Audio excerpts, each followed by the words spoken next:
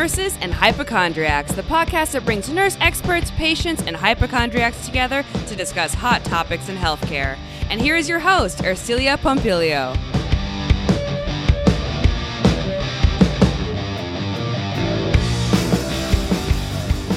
Artistic expression is so important in our worlds. I mean, where would we be today without the great artists like Picasso, Rembrandt, Monet, and so many others? In this episode of Nurses and Hypochondriacs, we talk to artist Dominic Quagliozzi, who discusses the importance of art advocacy in healthcare. You won't want to miss this episode. It's a super fun one. But first, a word from our sponsor. This episode is brought to you by Rogue Nurse Media, 501c3, and The Well-Written Nurse, empowering nurses and patients to tell their stories.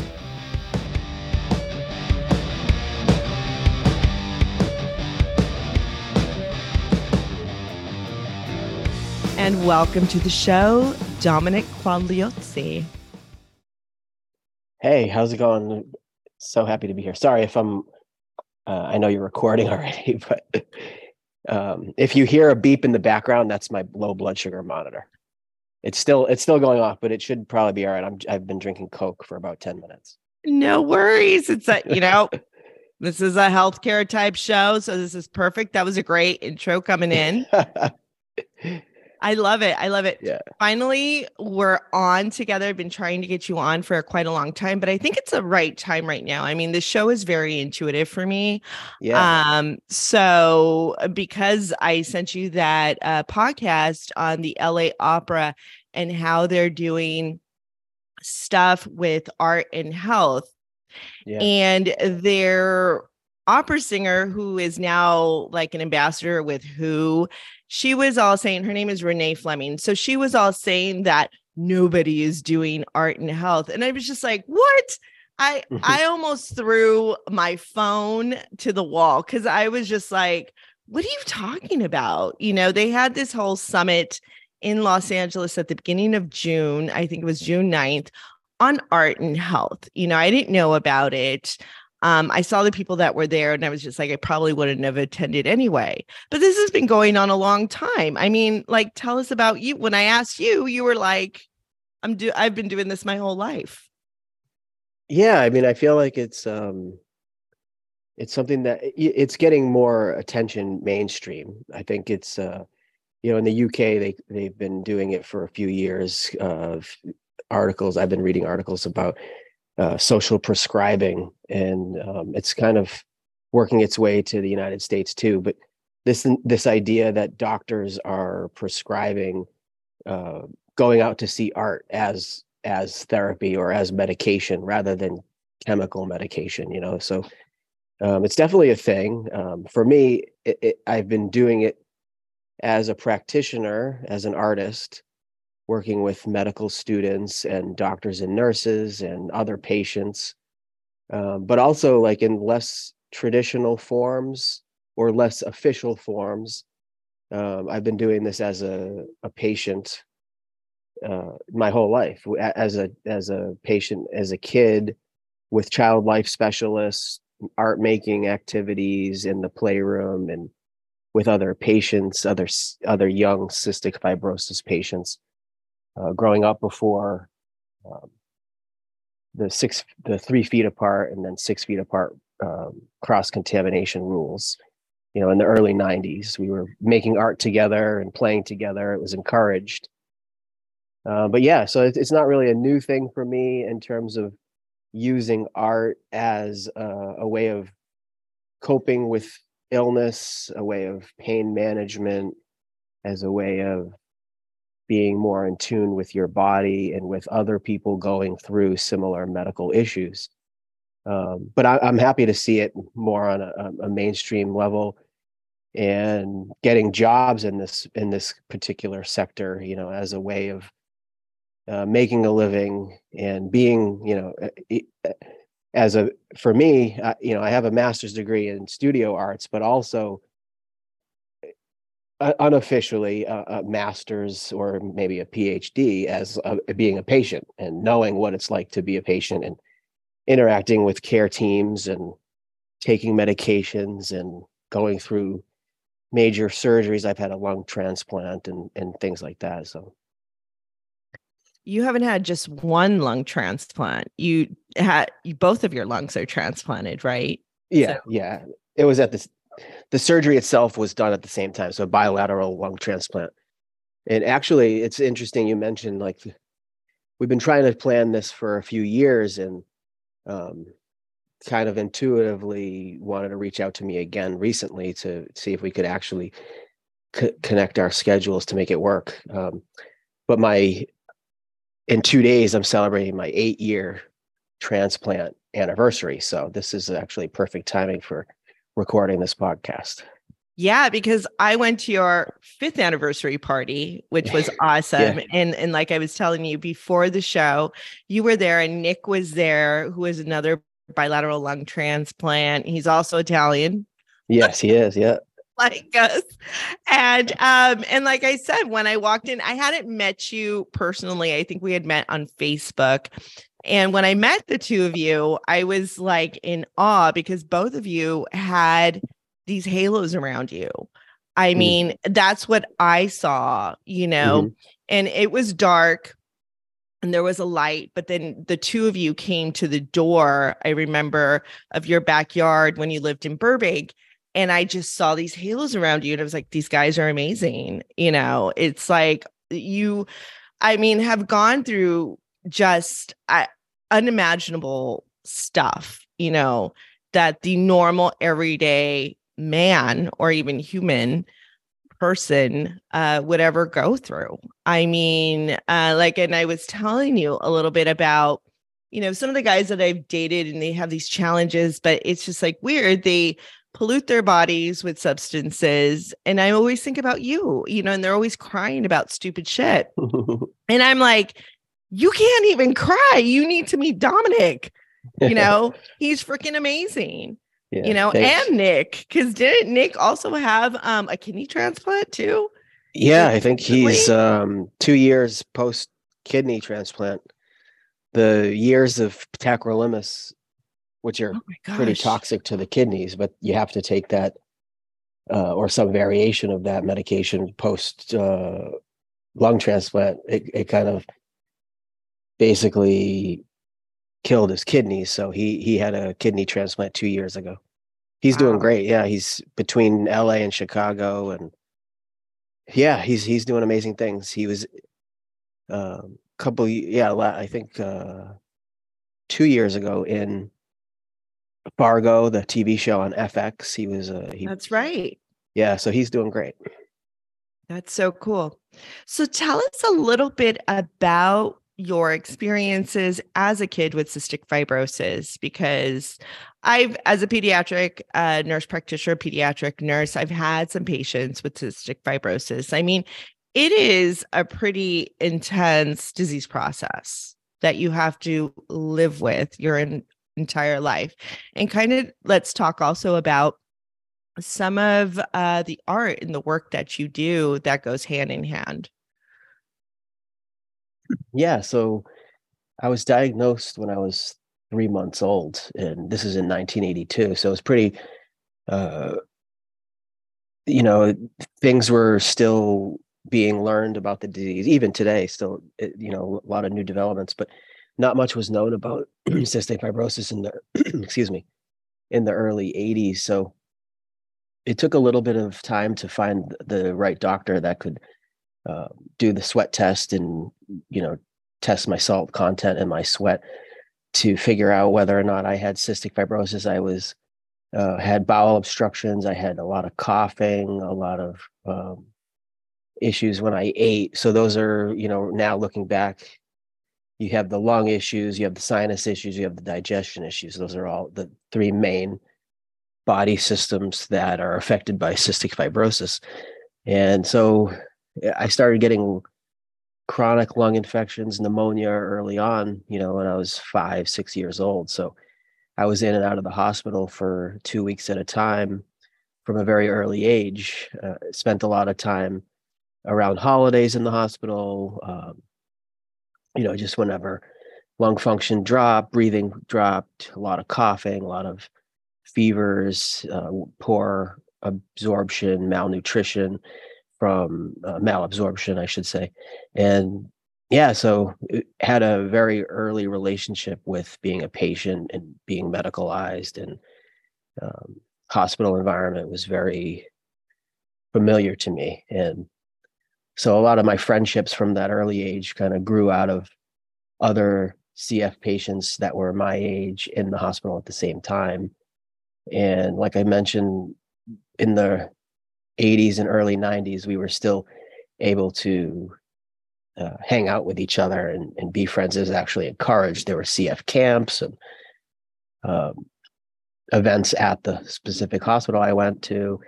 So patients, parents, and other CF kids could meet and form support groups. And then in the early to mid 90s, they started seeing all this research showing cross-infection, cross-contamination with different bacterias that CF patients were harboring in their lungs. So they started the 3-foot rule and then the 6-foot rule, meaning you couldn't come within 3 or 6 feet, so you wouldn't pass the germs on. And now as we see post-COVID, that was a big thing during COVID, is isolation and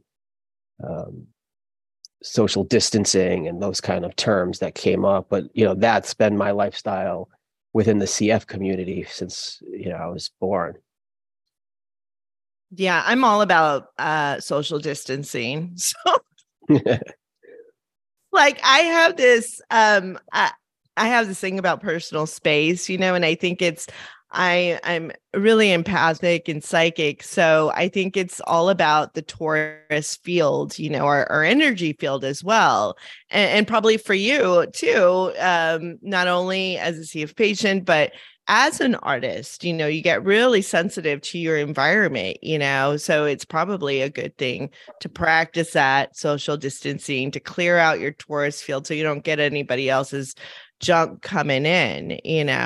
I mean, really interesting life trajectory. So tell us how you really started performing. I love some of your performance art pieces that you were doing early on, where you were showing people what your CF is all about and how you deal with it. So can you tell us about that? Yeah, sure. So I made a lot of art when I was younger. It's kind of my entryway into expressing what it's like to be a person with cystic fibrosis, and would always be drawing and painting in the hospital. That's kind of where I started making art. And then after undergrad, I decided I was going to pursue being an artist professionally and really work through some of the issues that I wanted to explore within my art. And some of those issues were things like living with cystic fibrosis, but that being an invisible illness, and this idea of how to express an invisible illness or performing illness. This situation where a lot of being sick is something you do behind closed doors in private.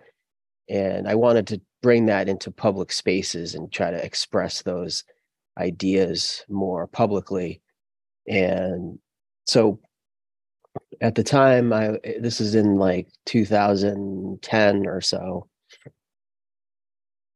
thinking about the treatments that I was doing with cystic fibrosis are vest treatment, where it's like you wear this vest and it vibrates and it helps you with airway clearance. Doing nebulizers, you inhale medications and that helps open up the airways, and IV antibiotic treatments that as I got older, I was able to do those at home rather than being in the hospital for 2-3 weeks at a time. I would get IV bags and do them at home with a home nurse and things like that. So I started looking at these treatments that were done in my bedroom or my living room by myself, or and things like that, very isolating, and bringing those into public spaces and doing them like on sidewalks in Los Angeles. Or I did one vest session at a performance art festival.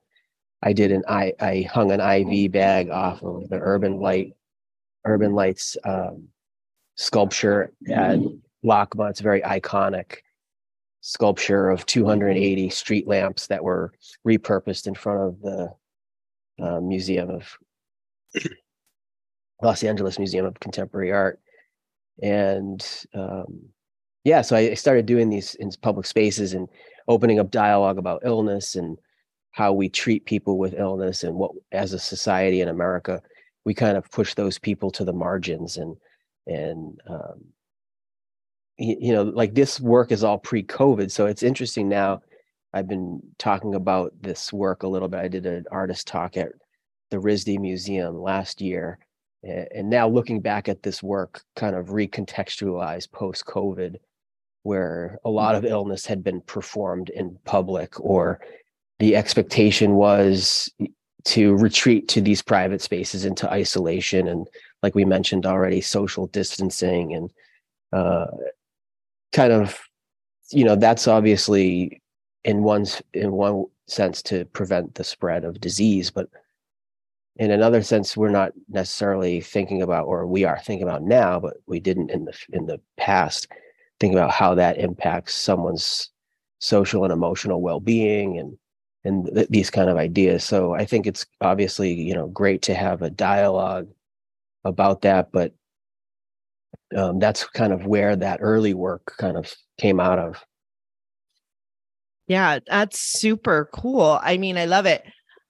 I remember when I first encountered you, I was doing some research, and I don't remember how I found you. I just found you, I think on Facebook. And then I found Ted, who was doing a lot of the scar art. And then I went down this rabbit hole of all these really interesting artists who were creating art through their disease process, and some of it was performance art. And this was very early. This was like in 2015, way before COVID, 2015, 2016.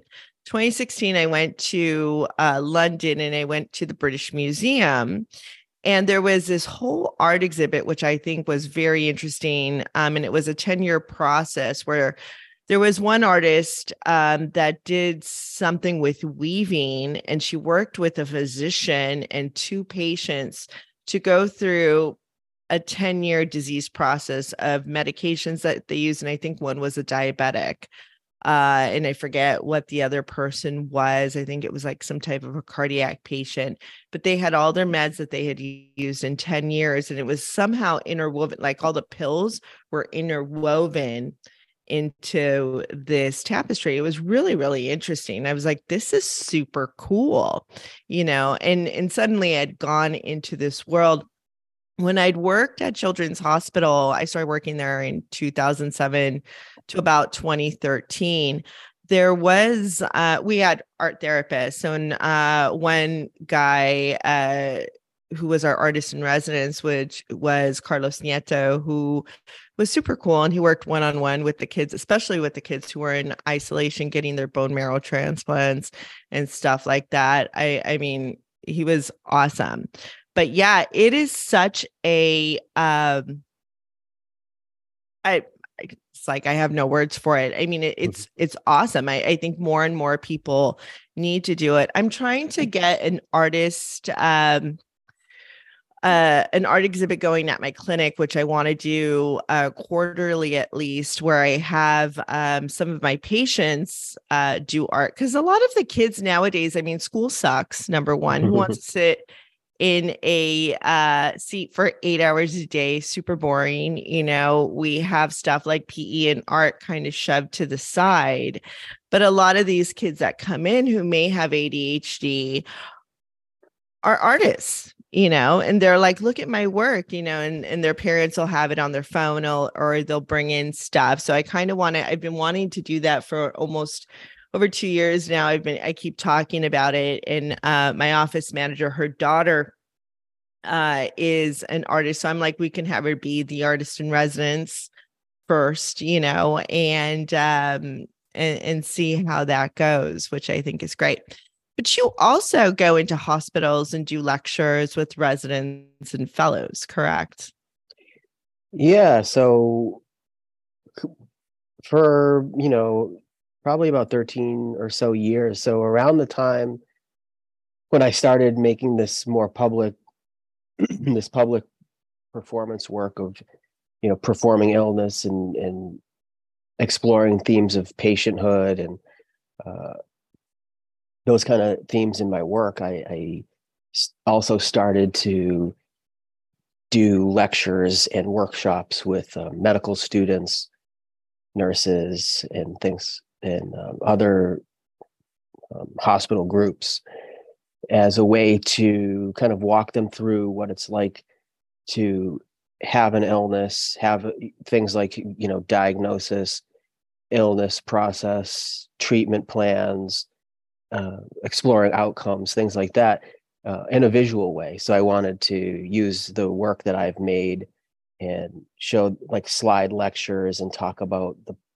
things that I am going through, think about some of the different like social and financial pressures of coming in and out of a work environment because you have to go to the hospital or whatever.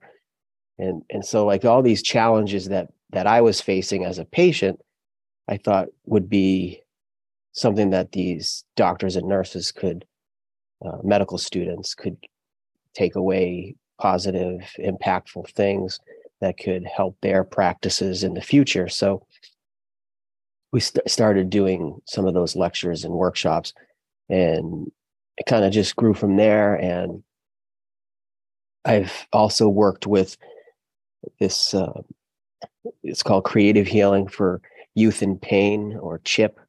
It's an organization out of Los Angeles that works with kids and teens that have chronic pain, some that have chronic pain for years and some that are newly diagnosed. And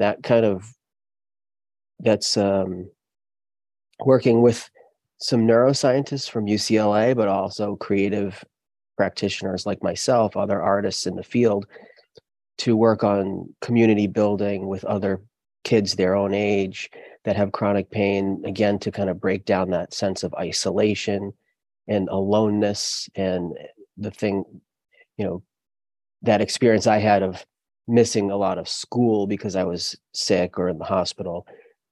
There's a lot of kids that have that experience. So with CHIP, we do summer camps and workshops, community building through art making, making paintings, digital art, performance art workshops, photography, storytelling, movie making, all different types of art making to tell their own personal stories within these little groups.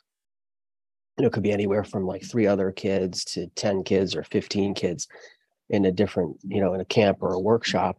And for some of these kids, it's the first time they're hearing about other kids going through chronic pain or the same things that they're dealing with. So it's like, whoa, I'm not alone in this, and I can reach out. And things like, social media and Zoom and all, different ways to teleconnect have been also very impactful and beneficial to kind of break up that isolation and have more creative outputs to express a lot of things that don't necessarily have verbal or text language.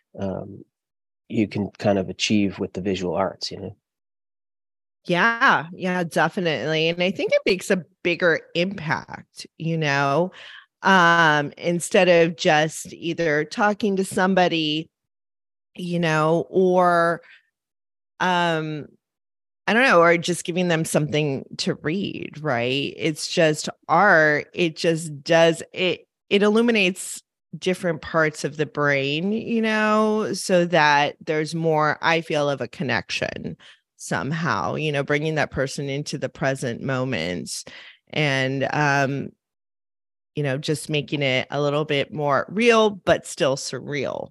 That's the only way that I can go ahead and explain it. So yeah, because I think what I talk about a lot too in my workshops and lectures, that the best thing that art does is it communicates with an open-endedness. So there's room for interpretation. So if I tell you something, like if I tell you, I could tell you a textbook definition of what cystic fibrosis does to my body, to a body specifically, right?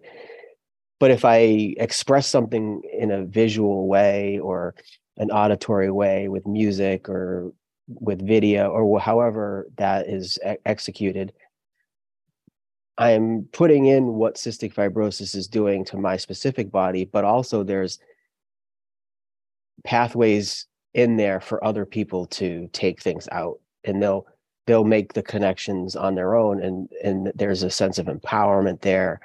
There's an agency that a lot of patients don't ever really get. They're just getting diagnosis, they're getting treatment plans, they're getting medication, and then they're getting discharged to go home. But they're being like enacted upon, and art is a way to give them an agency for their own action and their own interpretation, and they can take ownership of their particular interpretation and reading of a particular work, and then hopefully if they want, they can make their own artwork. And that's a really beautiful way to perpetuate ideas and experiences. I think that's a great point that you bring up, especially nowadays where we're hearing more and more. Like there was this one hospital, I think it was on the East Coast, I don't remember which one, who is no longer seeing patients who owe a certain amount of money to the hospital or to the insurance companies. I had a patient on Monday who went to see a dermatologist, and they were waiting in the room, and the medical assistant had come in to the mom, and the mom works in healthcare, which was so weird. Comes in, tells the mom, oh, the doctor won't see you. You owe a certain amount of money. And she said that, okay, she goes on her phone, she pays it. The doctor comes in, barely spends 10 minutes with the kid, and she's got like terrible acne. She's 14, then she comes and sees me. And I know, I've seen her before, and I've taken care of her brother as well. And so we sit and we have this very relaxed conversation. I had acne too. So we have a very relatable conversation on different things that they could do. But yeah, it is just so important. We're kind of losing, unfortunately, this human connection, because a lot of people, and part of it is the computer systems too, and people are forgetting like, hey, this is a human being right in front of me. But I think art tends to bridge that communication. Storytelling tends to bridge that communication as well. I mean, I love the stories that my patients tell me. They're so, I had this 4-year-old girl, and I asked her the other day, I was like, hey, do you have any pets? And she's like, my dog is in heaven. And I was like, oh, really? And she's like, yeah. And so then she starts telling me this story, which goes back. And the mom was like, we didn't even want this dog. But the 4-year-old was like, we'll take the dog, and it was just a weird, I think she said it was a cross between a Chihuahua and a, gosh, I forget what other dog. It was a big dog. So anyway, and she said it was just a weird looking dog.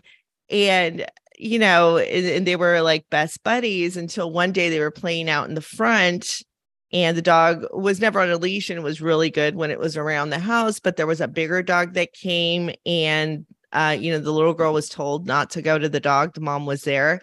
And so the bigger dog came and grabbed her. And this 4-year-old is telling me the whole entire story, Wow. about how she gets bit by this bigger dog. The little dog, her dog, goes and retaliates and starts to attack the bigger dog to get the bigger dog off of the kid. And then the bigger dog, of course, rips the little dog's throat, and rips the esophagus. But the dog ended up living for 4 days. And then the mom goes, the 4-year-old was by that dog's side every minute until that dog passed away. I mean, what a beautiful story, right? And this 4-year-old told me the whole thing. I had the most precocious patients on Monday. I went to my nurse. I was like, God, I'm getting all these great stories today with these really precocious kids who, are coming in, and they're awesome today. I love that. It doesn't always happen. Yeah. Sometimes I have to pull out, these kids aren't speaking, but for some reason on Monday, I got all these kids that needed to tell me their stories, but it was super cool.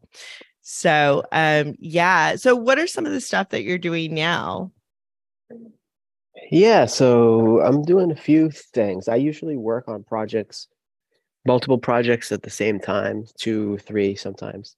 And so right now I'm getting ready to start new work for Toronto Hospital, their transplant clinic. That's awesome. They have a space, and I've been talking with them for a few months. And in the fall, close to December-ish, we'll be installing some work in there, the transplant center. So that work it's going to be like kind of a variation on the work that I just finished for a show in Sydney. So it's like colored pencil drawings on hospital gowns that are then cut and collaged, sewn together with other textiles, like I should say, like useful textiles, like moving blankets. There's some masks and gloves in there, like medicalized fabrics and fabrics that have a lot of like emotional labor involved in them, like the hospital gowns, the moving blankets. Mm-hmm. And so I collage those together in certain ways. And so for this installation at the Toronto Hospital, I'm thinking about doing something with that technique, that process, into like butterflies or things that are that sense of transformation or metamorphosis, and I love that. the cycles of life and things like that. And so that's kind of what's coming on the end of the year. And I'm also working on making paper, handmade paper from the scraps of those larger pieces that I cut. So it's like the scraps of the hospital gowns that have been cut and shredded, and then I grind those down and make handmade paper with the hospital gowns themselves. So it's kind of working with techniques of cotton rag paper, which is a form of paper that we've used for a long time, and using the hospital gowns to make that paper. I haven't necessarily figured out what I'm going to use the paper for right now. I'm just focused on making the paper. I've been experimenting with that for about a year. So I'm pretty excited about that. Get to dive into that a little bit after. I'm going to Sydney for that show next week. So when I get back how exciting. Yeah, I'm excited for that. So when I get back from that show, I'll start working on this new work. Oh my gosh, that's super cool. I always loved the suit you made out of the hospital gowns. That is awesome. Yeah, I made that in 2019 after years of thinking about like this idea of being a patient and expected to have the role of patient, but then also leaving the hospital and being a person in the world and having to work and have responsibilities, and then getting sick and sliding back into the hospital. So like this kind of constant oscillation between patient and personhood, and the shifting expectations and responsibilities. And I kind of synthesized all that finally in 2019 with this idea of making the like this business suit that I would wear necessarily like to like a professional job, but make it out of the hospital gowns to kind of represent that I'm bringing those two identities with me at all times. So I love that. They don't go away. Yeah. Yeah, Exactly. because as providers, it's like no one thinks of that. No one thinks of like, okay, how's your other life going to be? You know? So to wrap it all up, where can people get a hold of you? Yeah. So the best place is my website is artistdominic.com, and Instagram is instagram.com/artistdominic. That's DOMINIC. Those are the two main places that I share work, talk about art and illness and connect with people. Yeah. Awesome. Well, thank you so much for talking. This has been super fun. Yeah, I'm glad we got to finally do this. And yeah, it's great to see you again. Yeah, great to see you too. Thank you so much. Till next time. Thanks for listening to our Nurses and Hypochondriacs podcast. We love your support and we love our listeners. If you have some spare change, go ahead and throw some to us on our Venmo at Nurses and Hypochon. Also, go ahead and leave us a review on iTunes. We'd love that. And if you'd like to be a guest, go ahead and send us an email at nursesandhypochondriacs@gmail.com.